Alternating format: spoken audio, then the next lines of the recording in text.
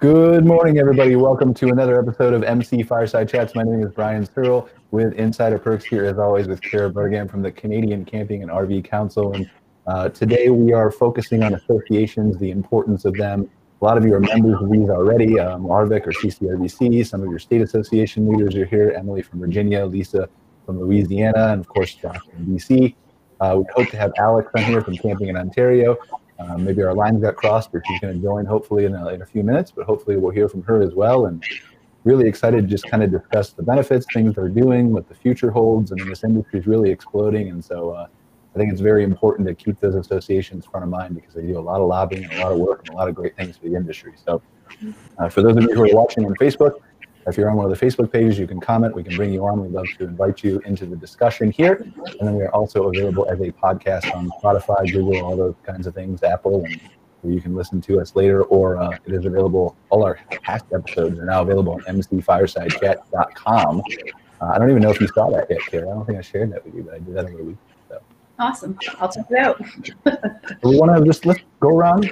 Maybe start. Lisa, you want to go first and just kind of tell us a little bit about not only yourself, but maybe the association and what you're excited about? Sure. I'm Lisa Thibodeau. I'm the executive director for the Louisiana Association of RV Parks and Campgrounds, and I've been their executive director since 2011. It has been quite interesting, just like everybody else throughout the past year. Louisiana never did shut down, which is a plus for us. And camping is positive and great. We just had our association conference a couple weeks ago, which turned out really well. We had quite a few new parks that came in from out of state in Mississippi that came to join us. We're planning on some regional meetings so we can get other information throughout other parks throughout the state that don't really know about us, even though we've been around for quite a while. We are affiliated with the National Association of RV Parks and Campgrounds. We rely on them a great deal for most of our advocacy efforts. We do connect one-on-one with them to help us as we need things done throughout the state. We also partner with our Louisiana Travel Association, where we also work on different things in different areas, whether it's festivals or events that's going on different parks that help us promote things that our members are doing. Very cool. Well, thanks for joining us, Lisa. Who do you want to go next, Kara? You pick. Wow. So on the spot. Let's hear from Josh. I didn't hear that. Sorry, is it me? That's you, Josh, yes. Oh, sorry. Yes.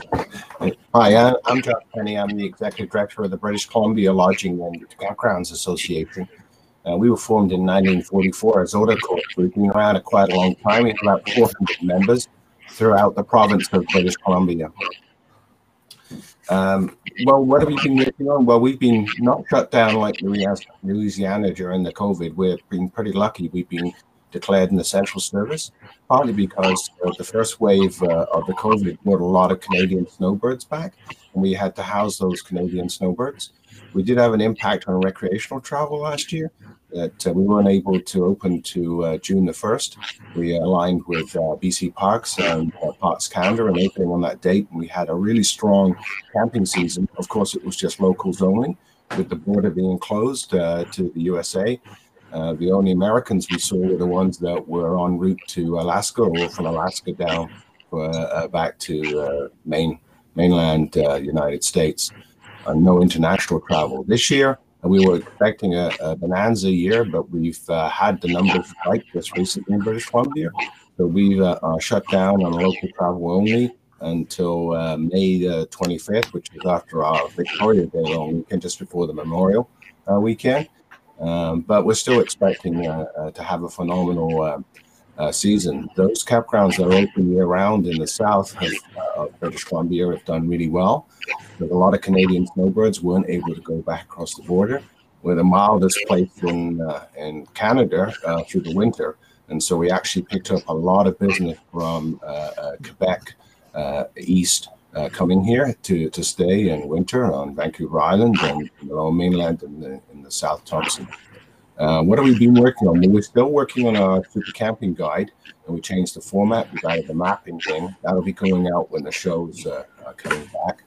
We're currently working with a group of other organizations such as Provincial Parks and Parks Canada on the campus code, which we're hoping to be able to release soon, as we've had such an influx of brand new campers that we need to be able to tell them what is acceptable behavior. So we're looking at things like respecting others, respect wildlife, pet rules, don't litter, those types of things that we're going to overlay and try and make it funny and try and influence those people. So that's the biggest initiative that we're currently working on. From the point of view of our members during COVID, we obviously developed protocols for mask wearing, cleaning, 2 meters, those types of, and we had a campus code as well for them, a code of conduct that they had, and they were only allowed to have 6 people per site. So, and some of our campgrounds during COVID haven't opened any of their facilities. So I guess that's consistent with everything across the country and down south. Thank you, Josh. David, you want to go from Arvik? Sure. Hi, everybody. I'm David Basler. I'm the Vice President of Membership and Marketing with Arvik, the national association based in Denver, Colorado. But we represent more than 3,000 privately owned RV parks, campgrounds, glamping businesses across North America.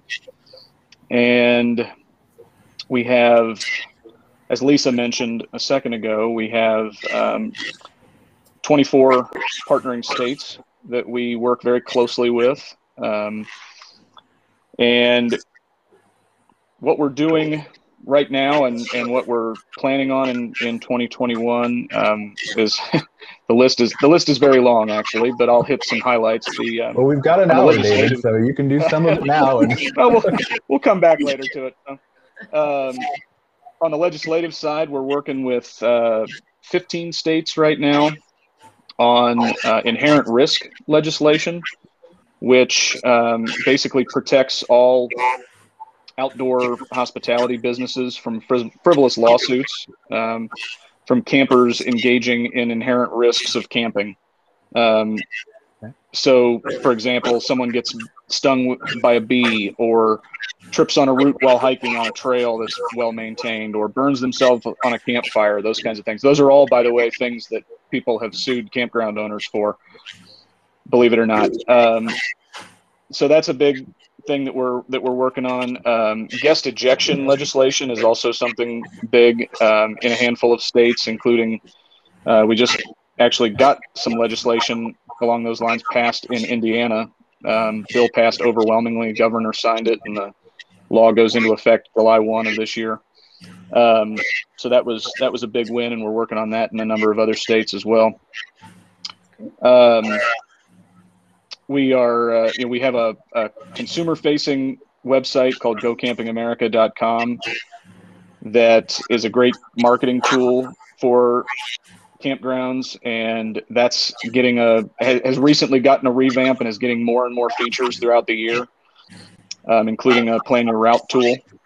We've got a resource database that members use that's incredibly useful for campground owners. We're adding new benefits left and right. We're getting ready to announce some big benefits in the next big discount benefits in the next month with Home Depot and Lowe's. Will it bring lumber back down to reasonable prices with your discount? Well, I can't promise that, but the cool thing about it is with the Home Depot discount specifically, it's customizable to campgrounds. So we're really excited about that piece. It's really going to be focused on what campgrounds purchase the most. So that's really going to, I think, be a big help. I'm not sure we can do anything about the lumber shortage right now. Let's see. Well, we're really excited. The other thing, we're really excited about meeting in person again in November at OHCE in Raleigh. We had to do the virtual show last year, and so we're looking forward to seeing everybody face to face in Raleigh in November.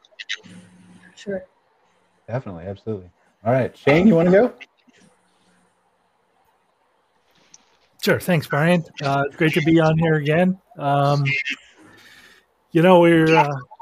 We were looking forward to May 24, which is the Canadian unofficial start to the summer and camping season. Everybody usually gets pumped up about May 24 ever since, we're kids. And but unfortunately, every province is starting to tighten down, and we're not sure whether we're going to be able to, start the camping season on time in some of the Canadian provinces this year. Unfortunately, we're monitoring things closely, but recent events, especially in Ontario, Nova Scotia, and New Brunswick. Things are tightening down a little bit. So, campgrounds in that area and campers, are getting a little frustrated, to say the least. But, I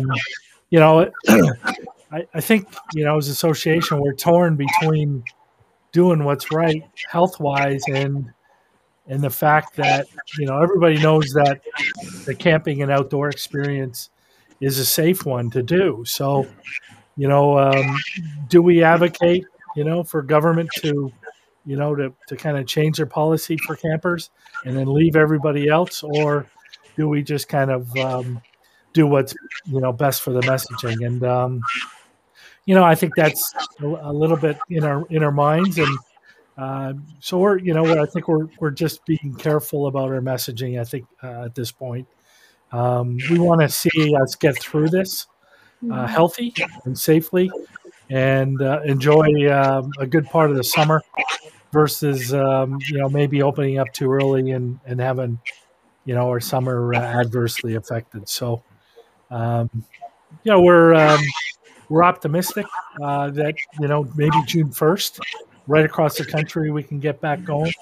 And I think at this point, we're keeping our fingers crossed that that's going to happen. So. Awesome. Well, thank you, Shane. I think Emily, last certainly but not least, from Virginia. Hi, all. My name is Emily Peck. I'm the Executive Director of the Virginia Campground Association. I started in 2016. We have just over 70 members now and hoping to add a few more here soon. We are in Virginia. We are kind of middle ground when it comes to COVID restrictions. We did get shut down for a little bit last year, but we bounced back. The campground industry did anyway, bounced back pretty quickly. And we're still doing great, just as the industry is. Excuse me. We still have mask restrictions, social distancing restrictions, but the number of groupings, everything like that is starting to increase. We have another update coming out May 15th, and the governor has mentioned lifting all restrictions June 30th as long as everything goes well. But obviously, we'll see when we get there. Our annual meeting, we did not have one last year for the obvious reasons. Our vendors and members decided that a virtual one wasn't what they wanted, so we are waiting until September of this year to have our first meeting since 2019, so we're excited about that. It'll be September 27th to the 29th in Spotsylvania, so just south of DC. Let's see, we have our digital directory. So we decided to just go digital this year. We did print rack cards to send people to our website, but our digital directory is doing very well. And we like that we can update it at any time. So advertisers can update their ads through each issue. So the spring one's out right now. Summer edition's coming out in June. Members can update. We can add new parks in. The advertisers can change their ads each edition. So that's going over really well. Obviously, we're hoping to print for 22. But as for what we had to deal with this year, I think this was a good alternative, and people like it. So we're happy with that. We do work, we are 100% affiliated with ARVIC. We work with the Virginia Restaurant, Lodging, and Travel Association very closely. ARVIC and VRLTA help us with our advocacy efforts. And we also work with Virginia Tourism as well. Right now, VRLTA is working on a hospitality relief package. So while campgrounds are generally speaking doing very well for the hospitality industry, there are some parks that are still haven't bounced back as much as the others, and can use some relief money, as well as us wanting to support our hotels, restaurants, wedding venues, stuff like that, things that keep people in the area and keep them coming to the campground. So we're helping and supporting with that the best that we can. Yeah, other than that, Virginia is doing really well. And we're hoping for a great camping season. I think we all are definitely super excited about all that kind of stuff. So, all right, so let's try this tactic, right? I almost had my buddy Doug Parker on the show this morning because he bought a camper like during COVID, and I was going to have him pretend to be somebody who knew nothing about associations and ask you guys why you can join. So he's got terrible internet though in Ohio or Idaho, and he can't connect. So I'm going to play that role. So because I think that's important, right? So let's say especially with this boom in the camping industry, right? Let's say I'm developing a new park. I've just bought the land, getting all the permitting, things like that in order. Like I really know nothing about the industry, and it's not directed to anybody. Whoever wants to take it can take it. Why am I, with my limited budget so far, right? I don't have any income yet because I'm not taking reservations. Why is an association on the top or near the top of my list of things to do? Open to anybody. I'll jump in with that one and start with education for one. If you know nothing about how to get started, associations either at the state level or at the national level or provincial and national Canadian level can help educate you on how to get started, how to go through the process from start to finish. And then the other big reason to join would be the networking piece, because there are really thousands of people who have been there and done it before you have, who can help you learn from their mistakes as well. I find the first thing that they ask as well is, can you help us with marketing? Because they need traffic, they need guests, they need to be preparing for that. So, I mean, I know you started the question right at the beginning, where probably do they need help with performer? Do they need help with zoning? Do they need help with building code? Those are other questions that tend to come in, and that's part of the education piece that David was talking about. We've got operators here that are on the board that can act as mentors to help people through that and access. So that's how we handle that. But it's mainly side. Sorry. No, go ahead. I was just saying, and definitely by joining the National Association, why pay full price for so many things that you're going out to purchase on your own? Taking advantage of those benefits, whether it's for picnic tables or linen or whatever. I mean, why pay full price at a big box store when you can get all the discounts and save money in the long run? Yeah, you just need a tractor and then you save for 20 years. Like, I feel like that pays for 20 years of Arvik, right? Doesn't it? Right. I think that's part of it, just connecting them with those suppliers that maybe they don't know about or don't have previous relationships with. The association typically partners with suppliers that have demonstrated great service and work with lots of other folks in the industry already. So they're familiar with campgrounds and what they need, and all those things are really valuable. The list is longer than you can imagine. I mean, we've talked about a handful of them. Advocacy is another one. A lot of times when someone has a plot of land and they're wanting to put a campground on it, they run into difficulty with the local zoning board or another AHJ that's throwing a wrench into it. And the state association can help with that. The national association can help with that.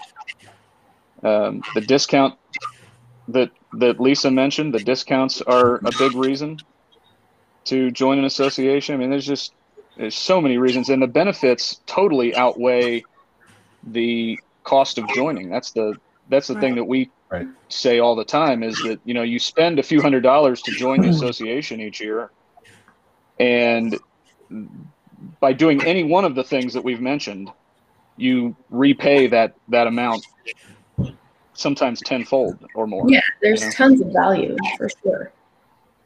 Yeah, I don't think there's any, we all know that, right? Sitting in this room, that there's a list of 200 plus things at every association that you can enjoy and that will pay for your membership and it really will help you be successful as a park. I think that there's, from a perspective of somebody who's coming into the industry is brand new, maybe they don't know those things. And so what I'm really trying to do is get them out here. So they've got a resource to watch and see like, oh, well, RVIC does this and this and this and this and this, and CCRVC does this and this and this, and Virginia does on top of what National does, Virginia and Louisiana do this. Right. And so that's what I'm really trying to get at, is an informational resource of like, wow, there's no reason I'm not doing it. I think there's a broad spread of needs, right? So the best part about these associations is they really address various levels of need. I think certain operators are going to join for certain benefits, and others will join for different reasons. And all those things are impacted by things like location and how long your business has been in operation, and all of that. So yeah. I think, to get it down right to the ground level sort of thing, everybody's gone to a house party or some other gathering.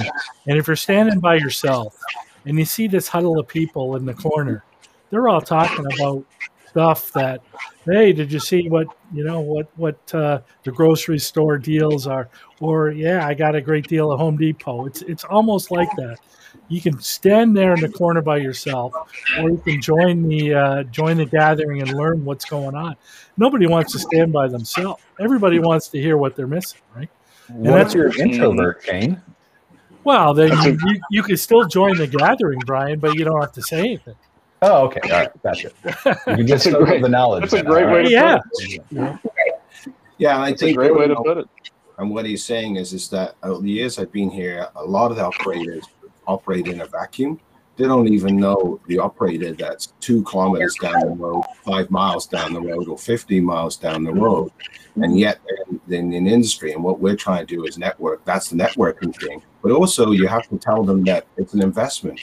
We're going to give you an ROI, a return on your investment. You eat every year. It might be one phone call where we give you one piece of advice that saves you having to go to a lawyer. It could be a phone call where you get hold of us and we're able to save you X number of dollars on loads, for example, that someone's used here as well. I mean, we've got programs similar to that. But I think that's what you have to do. Or it could be you go to the event like Shane is saying, and instead of being that lone person, we pull you in and we make you part of that network group. Right. So I think those are all the, how do you convey those to people that are brand new, that are looking at every dollar and saying, is $300 a good investment? And that's really the key. It's a bit, I liken it to insurance. We're in the risk business. We're mitigating your risk, and we're giving you some advice. And so you should. But unlike the insurance business, we don't. You can make a claim more often, and we're not going to penalize you. Right. I think I'll put my campground hat on for a moment and just say, from my own personal experience, I was joining the association really changed my perspective on my industry as a whole. Like Gus mentioned, I really was guilty of kind of operating in that vacuum, where I was so focused on my own kind of microcosm of the world that I didn't have that bird's eye level view of this industry and how integrated and intertwined all of us campgrounds are, as well as, RV dealers and manufacturers. We all have this significant reliance on each other. And it really kind of brought me out of that bubble and gave me the ability to see that this industry is so interrelated. We really, despite, maybe being competitors with the campground that's 15 miles down the road or whatever, we also really rely on each other. And certainly, and maybe this is region specific, but in my case, the more campsites that were open in my area, the more folks were out camping, and that's what I need, and all of our businesses needed. And that stuff really opened my eyes and changed my whole perspective of the industry that I was working on in. And we haven't even talked about time, right? Like, so few people put a value or a dollar amount on their time that the research that's available on all of your websites and your phone and people calling in and talking to other people and networking, like this, how did I do this? Well, it's already been done. It's already been solved. So instead of you taking weeks and weeks and weeks to do this, you can all of a sudden take 24 hours and here's step 1 through 10 that you can get it done. And and knock it out. I mean, I know owners who spent, there's one in Texas we work with, a KOA, that spent 4 years trying to get the, and I'm not saying that could have been sped up by an association. It was probably lobbying and politics and all that kind of stuff. But just knowing the path that was there before him probably would have helped him with a lot of stress, at least. So, yeah, absolutely. We use a phrase a lot at Arvik. We say stronger together a lot. And you'll hear us say that all the time. And it speaks to what we're talking about here from the standpoint, whether it's time or whether it's learning how to do something from other members of the association or state association working with a national association, whatever it is. It's a small industry, you know. Yep. It's important to work together and not against each other. We get further quicker when we do, and I think that's an advantage. If someone were to ring me up, and whether they're getting into the industry or whether they're a new campground owner or a long-time campground owner, doesn't matter. If they were to ask me what's the first thing I should do, 9 times out of 10, depending on where they are in the country, I'm going to say join your state association. The only time I wouldn't is that if they don't have a state association in their state, and then we're going to start talking about how do we get one started. But if they have a state association, it starts at the local level. And, in most cases, like we mentioned, there are partnerships there where if you join the state association, you automatically become a member of the national association, and you get the benefits of being members of both anyway. Yeah. Yeah. I mean, it's excellent. I just feel like sometimes, like, we talk to campground owners who are developers, and they don't even know sometimes that these associations even exist. Mm-hmm. And I've pointed them in those directions, like, hey, make sure you join Arvik, or make sure you join Louisiana or Virginia or whatever state you're in. And well, what is that? How do I get a hold of them? And so I CC emails, and I introduce them to executive directors and all that kind of stuff. And they don't know it exists. And maybe that's because they come from an industry, whether it's real estate or construction or something, that doesn't have a strong associations like our industry does. But I don't know, is there a strategy that you guys can think of to help reach these new people better, or are we doing the best that we can? I think it probably depends on the association, right? I mean, sure, that stuff is pretty manpower reliant and things like that. But from a broad perspective. Yeah, I think, in my opinion, one of the top ways to get the word out to campground owners about associations is the members sharing that information with their peers. It's incredibly valuable to kind of have them testimonial their experiences with being members, and I think that's important for sure. But then things that we're already seeing, state and provincial associations that partner with their national counterparts. I think that stuff really helps to get the word out.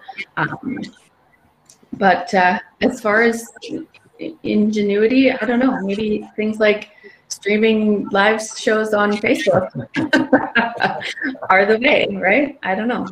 It's an interesting. We've gone heavily into marketing, and we have our website travelbritishcolumbia.com, and we have about 500,000 people. And we've also got lots of social media. We have another site, campingrvbc.com, that we do with a whole group, and then we have social media that flows out of that: Twitter, Facebook, Instagram. And what I find is that's the net that captures people's attention that don't know about you.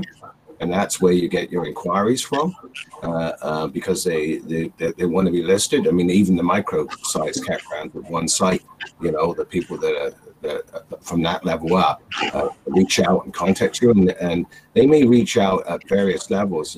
But what we found by being involved with Go RVing as well as Nationals, DCR, VCU, and CARA, is that the leads just keep coming from all directions.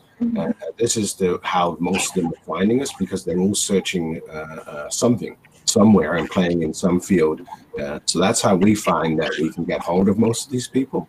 But we just use it primarily for inventory generation. It takes, in my opinion, at least 5 to 6 times to somebody contacts when you're emailing them or chatting with them to get them to make that buying decision. It's rare when it's one contact. It might be if they come to an event, they might do it right away, but it's really a slug to get them to join, because they're very cautious about spending their money and trying to see return on investment.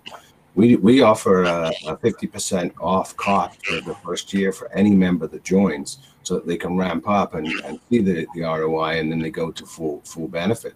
We found that very successful in retention, because retention is the other side that we haven't really talked about. It's not it's easier to retain somebody than it is to actually get somebody on board. So once you've got them on board, you need to treat them with kid gloves and make them the king or queen, whichever way you want to look at it. That's how we try and treat them, and then get them to stay. Because our goal is not to have a one and gone. Our goal is to have them at least for a decade as members. No, you're right. I mean, it takes, like, we know that from marketing, right? It takes 7 touch points on average to get somebody to purchase something. And I think it's much easier if they're obviously at your conference, because then all the things we're talking about, the education and the time saving and the networking, are all happening in one place. And so on display, really visible. Yeah, I think there's something valuable about that tangible connection with somebody where you can shake their hand, and it's not this, online thing. You can know that this person who's telling me they're going to support me and offer me all of these benefits and things for my business is standing in front of me, and there's some trust level there, which is, as a business owner, completely understand that for sure. Look them in the eye, shake their hands. Yeah. Yeah. I mean, it's all about building relationships. Whether if you're a campground owner and it's all about the experience for the camper. And if that experience is positive, that camper is going to come back year after year. Yeah. Same thing for us with members. When we build those relationships, we retain them and they become members for life, basically. Absolutely. Lisa and Emily and Josh can attest to all that. I'm guessing. Right. Yeah. Oh. Emily's got a cat. I've got my dog. We're a regular zoo here. So. Well, I agree totally with. I'm surprised it took him this long to show up. It's awesome. I didn't realize until COVID came around how important the in-person was. Just attending a few vendor trade shows online and stuff, it's just not the same thing. And actually seeing people, shaking their hands, saying hi, putting a face to the name, is just so important for this. So we're very excited for our meeting this year, and we're hoping to get a few new members in, and just like you guys were saying, so they can see the benefits, see how important it is, make some friends. And a lot of people, I know my parents are at a campground, and when they first bought it, they joined ARVIC, they joined VCA. This was 16 years ago now. They've been members ever since, and they have lifelong friends they've met through the association. So it's really important to have support from your fellow campground owners. Yeah, absolutely. So I'm curious, what does the day-to-day look like from the life of an executive director, right? Like we know this holistic, what associations present and all that kind of stuff, and then whoever wants to take it. But what does that look like? We know that you work hard, but what does the day-to-day look like? I think it depends on which state you're in. And what day of the week it is. Okay. Yeah, there's times that I work till 2 a.m. and there's other times that it's in the summertime, because if you also work for a campground or work in the campground industry, at least when you get more to the seasonal jobs, you have more time in the winter than you do in the summer. So in the summertime, you end up working like 60-hour weeks to get everything covered, but it's definitely worth it. Yeah, and you get phone calls not just from campground owners, people that are traveling find your phone number and call you and say, "Hey, I'm in Texas and I need to get to Louisiana. Where should I go?" So you end up helping them and giving them options on where to go, where to find the information, stuff like that. So it's not always a campground owner. It's also guests of the campgrounds. Right now in Louisiana, it's legislative time. So we're back and forth with the tourism bills, a sanitation code, always with the increase of the hourly wage. So you're constantly monitoring things. And then in the background, you're trying to recruit new members, find where they are, planning additional meetings, always updating your website, stuff like that. So I mean, there's always something you can do. You're never not busy, that's for sure. I think The list is always long. Yeah, one of my favorite parts about it is just that the consistent, like, different things. It's not this monotonous routine thing every day. There's always kind of something different happening and a little bit of a challenge and things like that, which is so great. And then, yeah, that you know, consistently, even virtually meeting new people, having meetings with new suppliers and new members and all of those things, that stuff is really great. Yeah, I think a lot of my time is also spent on horizon gazing. You know, what's coming a year or 2 years and 5 years in the decade? What is the health? I mean, where are the trends and how can we go from that? So I spent a lot of time reading a lot of research because that's what people are looking to us for as leadership. I mean, I heard David talking about, I think it was inherent liability and gas ejection legislation. So obviously that's to do with behavior and some of it's, so those are sorts of things that they're addressing, but what's after that? I mean, and how do we make sure that we maintain it as a sustainable, healthy industry that we can repeat that guest experience time and time again, and we can play our part in reducing climate. How do we do that? Those are the things that we're talking. How do we help disabled people? So those are the things that I'm sort of involved in, and I work both with the Tourism Industry Association of British Columbia here and with the government here, and also with national to deal with that. But then there's the other side of it, which is the phone calls, the nice ones Lisa's talking about, you know, where you get a consumer, you know, and you get to actually help them. So, and you have to, I mean, I think a lot of my day is, I plan my day, and then a lot of it is interrupted. But those interruptions are important. Those are the important interactions. When I was actually planning was just what I was actually just planning. Right, you definitely make that list with a pencil. Not me. Yeah. And one of my most enjoyable things is actually going to shows because I actually get to see consumers. Mm-hmm. I actually run and operate a campground. I'm actually employed by the campground, so I'm a little bit different from that perspective. But when you go to the shows, you actually get to press skin with people who are real people who are asking you questions about where to stay, and that's really great to go to those. Mm-hmm. Yeah, totally agree. You know. Sorry, go ahead. And I was going to actually ask Jane and David, like we talked about from state and provincial side, right? How does the strategy of a national organization then get shaped? How do you decide what you're working on, both from a association standpoint? Well, the whole thing's an association standpoint, but from I want to guide and lead my states who are members too into the future. How does that direction get shaped at the national level? I'll go first, David. You know, I think it's a lot of communication with your members and hearing what they're saying.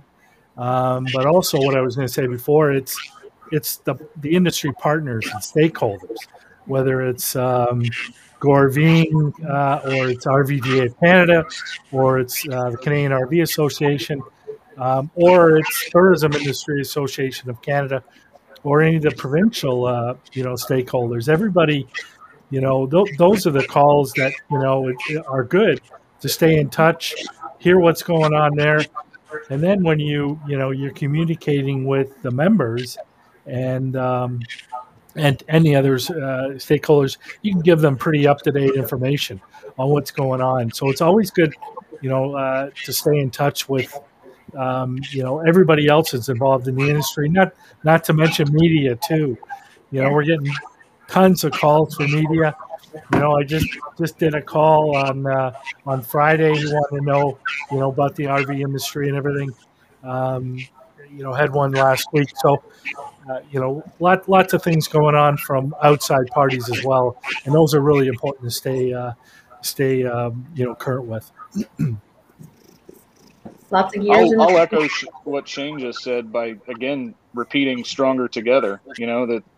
Go RVing, RVIA, RVDA, RVIC, CCRVC, the state associations, provincial associations, when we all communicate and work well together, we benefit the whole industry, all of our members, and people who aren't members, who then hopefully see that and say they want to become members.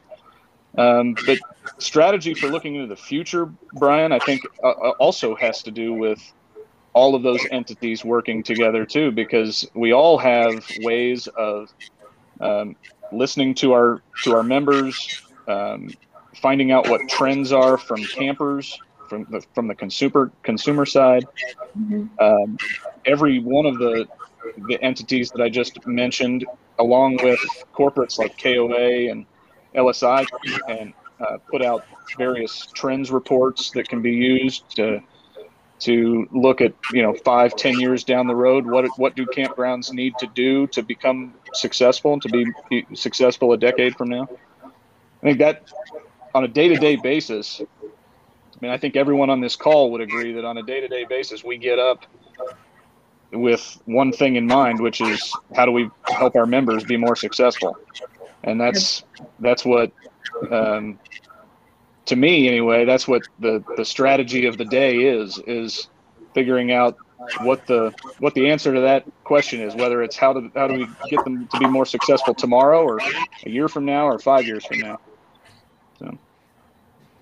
So talking about the future, what do you guys see? Like, what's coming in 5 or 10 years? Obviously, we just went through COVID and nobody knew that was coming. So short of, let's say that there's nothing unexpected, like crazy like that comes up. The industry is clearly being pushed forward into maybe, we saw on Woodall's, they were doing a article about electric vehicles, and is your campground ready for that? That was shared around quite a bit that I saw. I don't think a lot of parks are, but there's a lot of innovation coming into the industry. I think next week, Kara, we're doing management, and then the week after that, we're going to talk to Northgate about Camp Info, some of the things they're doing down there in Texas. So there's a lot of innovation coming in, a lot of modernization of campgrounds. There's more glamping, all kinds of things. So in your guys' mind, as leaders of these associations, what does that look like in 5-10 years, and how do you help people get there? Campers are getting bigger to start with. I know the tent campers are coming out and people are starting to tent camp again. But the people who are already in the camping industry, I've noticed, are upgrading their campers. Okay. I know that even my parents are leaving tomorrow to upgrade their 40-footer to a 45-footer. The campers that are coming into our place are huge. It seems to be a big disparity. Like, you have the 40-footers, and then you have a lot of the little camper vans, but we have to be able, as an industry, to support those giant campers. The sites are wide enough for the triple slides, the bump outs on the back, the toy haulers that turn into decks in every direction. And while we knew it was coming, they're becoming more popular. So I think just keeping that in mind when you think, oh, should I re-landscape this? Should I think about making these back-ins into pull-throughs? Or how do I make my roads easier for these campers to get through? Because the little ones aren't the issue. It's when you do upgrade to that 40-footer, that 45-footer, it limits where you can go. So if your campground is set up to hold every camper that's out there on the market, you'll get as many guests as are possibly available. Right. That's Variety kind of is another. too. Yeah. Go ahead, Lisa. I was just saying, some of the older parks will definitely have to start upgrading, maybe combining 2 of their spots to become one.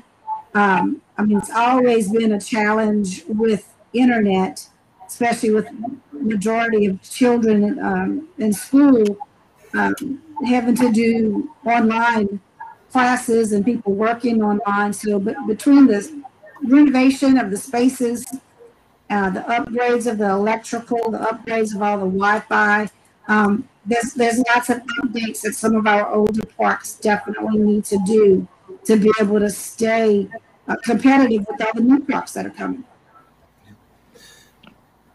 Variety is something else that I think campgrounds need to look at for growth in the future as well, because 3/4 of camping households in the United States aren't RVing.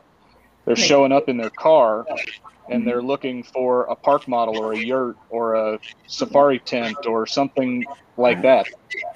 And that's, I think we're going to see an explosion of that as well on the more the glamping side of things.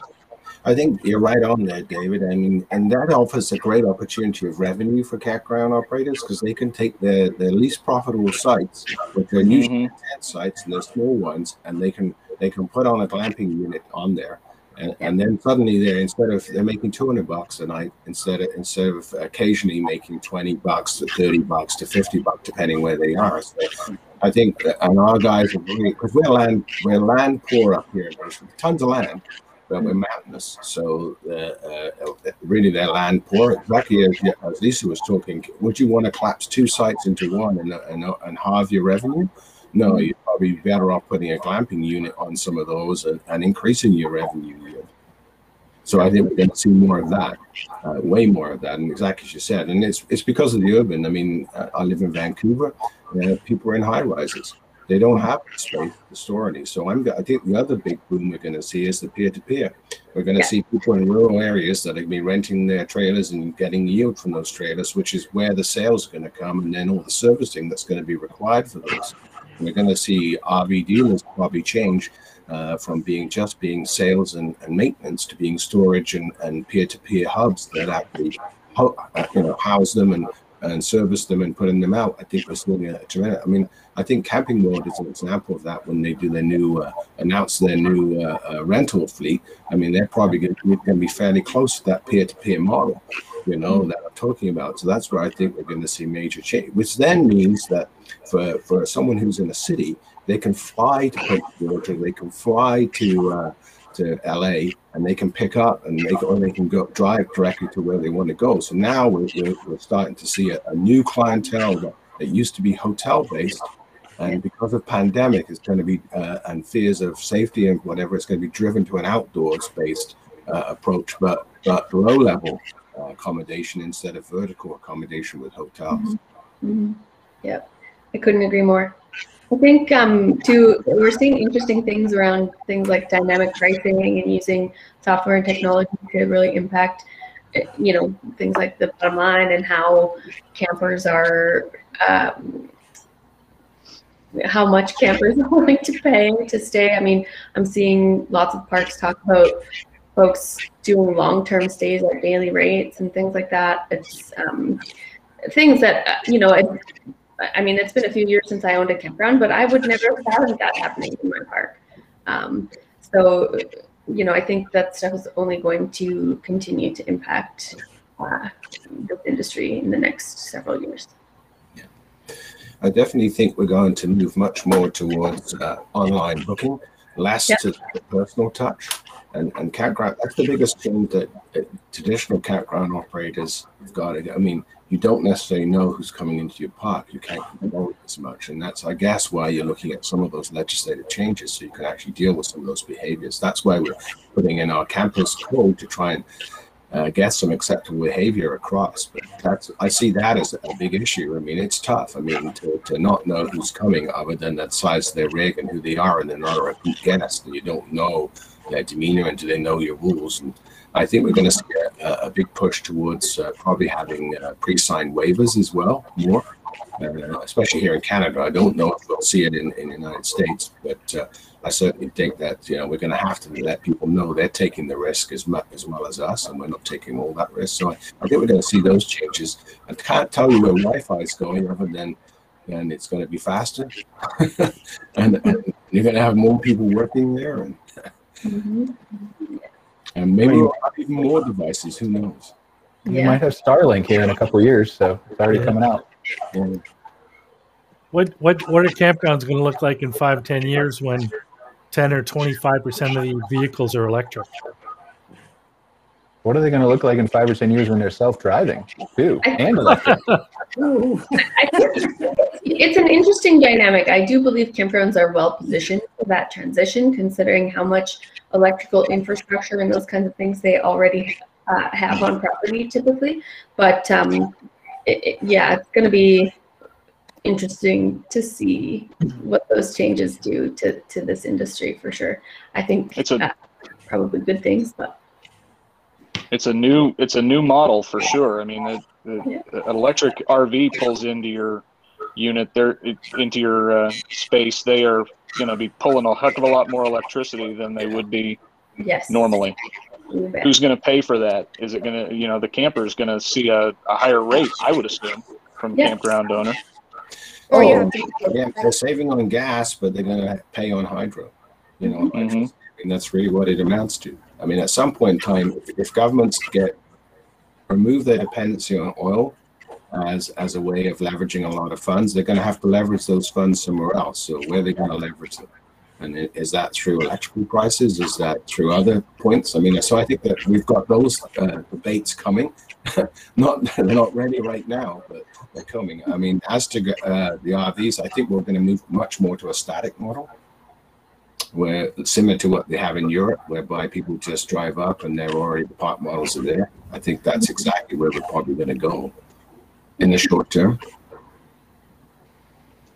Yeah, I mean, I think there's no question that associations are hands down the most valuable resource you can probably do in the beginning when you're starting a campground, developing, or even if you owned a campground and you're coming into it, taking it over, whatever, right? I think there's no question about that. So we've talked about the proactive, and we only got a couple minutes left here, but we talked about the proactive, right? There's an owner that reaches out to Louisiana or Virginia or BC or to ARVIC or CCRVC or whoever it is, right? And they're saying, I need help with this. How can I do this? Or how can I get permits? Or how can I do whatever?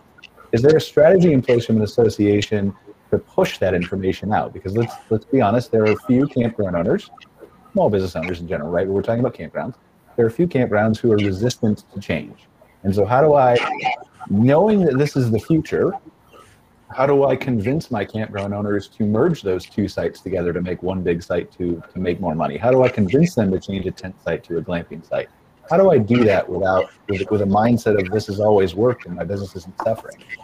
I don't think you do, Brian. I think it's important to remember that our members own and operate their own businesses and get to make those choices for themselves.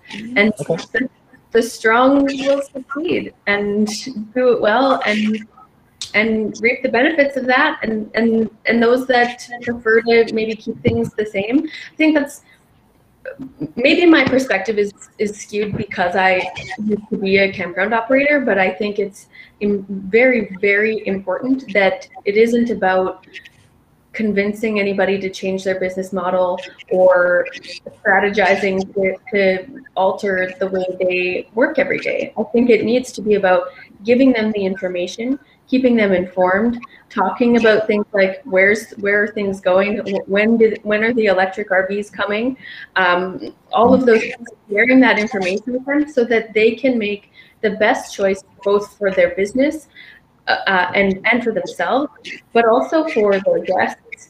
And I think for the industry as a whole, all those things impact the industry and where it can go. And not all operators are going to be maybe in a location or have the type of campground that's going to work for all of the maybe best case scenarios. Their businesses are incredibly unique. I was talking about this we're working on a potential insurance partnership. I was talking about this with the insurance provider that we're working with. Normally, an insurance company can write a group program for a type of businesses, and it applies to everybody. But in the case of campgrounds, that doesn't fit.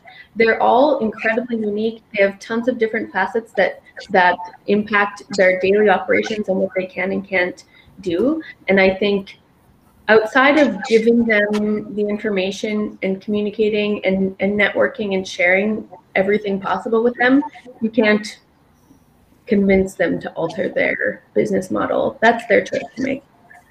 Okay. Kara, if I could do it without disrupting my camera, I would give you a standing ovation right now. I couldn't agree more with what you just said. I mean, that's the role of the association, right? We have to give them the tools, and they make their decision. Yes. Regardless of what level we're at, it's their business, and we just have to give them the tools and the news and the advocacy support and everything else that they can pick and choose what they want to use. And just like in any industry, you're always going to have early adopters who are going to go out and put a bunch of electric charging stations at their campground, for instance. But then you're going to have the campground who still takes online reservation or still takes reservations with a pad and paper. Yeah, and frankly, it works for them. The consumer will speak. The campground will owner will make the choices that translate to business success for them. And so in my opinion, it's not the association's position to convince campground owners to work in a certain way. The consumer will do that work with their dollars. They will choose which campgrounds they want to support and go to based on amenities and all kinds of variables that individual consumers prefer. I've said this before. There are campgrounds out there who take reservations with pencil and paper, and there are campers who support that and are happy to do so. And so that works for them. Maybe that won't always be the case, and that campground may be forced by the transition of campers spending their money elsewhere to make those choices for themselves. And then they can come to the association and we'll give them all the tools to pick a great software program. Exactly. Well, I've been around a long time, so I know that change is constant. I mean, even those that put themselves in a time capsule, eventually they sell or their kids take over. And there's a different direction, and that's when they come to the association wanting some help. So I think that's the important thing. We're going to have time capsules, and we're going to have people. A lot of people are in it for lifestyle. Other people are in it to make money. I think the biggest change we've seen is the corporates coming into Canada. Parkbridge and Pathfinder. We don't have as many as they in the States, but I think that's stabilized, and we're not losing as many campgrounds. So I think that's a big trend that we need to keep an eye on. So I'm not sure how they're going to view memberships in associations like ours in the long run, especially when they get 50, 60, 70 campgrounds across the country. Do they need to belong? And those are the ones that are driving and some of the trends and at the top level, but they're also driving some of the legislative changes and some of the behavior changes that we're seeing as well. So it'll be interesting to see. And when you're a ma and pa, do you actually relate to somebody who operates that many? I mean, we've got the whole spectrum, right up from the hobbyist to the corporates. All right, well, we got a couple minutes left here. Let's just do a little round robin around the room. What are you most excited about for 2021, 2022? Open-ended, whatever you want to talk about. What are you most excited about? Getting rid of COVID. Seeing people face to face. There you go. Yeah, absolutely. Definitely reconnecting with members in person. Sitting down with those boards and getting the important work done that's tough to do on a Zoom call, for sure. And seeing the Maple Leafs win the Stanley Cup. That's a top of my list. Shane, did you say the Avalanche? Is that what you said? Bad connection, David. Yeah. All right. Well, anything last minute? Anybody else would like to add before we wrap this up? I would just like to say thank you, Brian, and everybody else on the call for participating today. And if there's anyone in Louisiana that needs some information, you can definitely go to my website, which is campinglouisiana.com. And all my contact info is there, and I look forward to hearing from you. Absolutely. Yeah, I think it's important to just mention, if anybody wants to reach out, they can touch base with Brian or myself, and we can connect you with whoever the pertinent individuals in your area are. It's incredibly valuable, I think, to even just start the dialogue if you haven't already with your association. Right. Yeah, thanks, Brian and Kara, for doing this. I would also like to thank Lisa and Emily, two of our partnering state execs who work their tails off. You two are the ones on this call, but there are 24 others who aren't on this call who work their tails off as well. So again, stronger together. Thanks, guys. Right. Absolutely. Yeah. See you in November. Well said. All right. Thank you, guys. Take care. Thanks. Thanks. Thank you. Stay well. Thank Bye-bye. you. See you soon. Bye.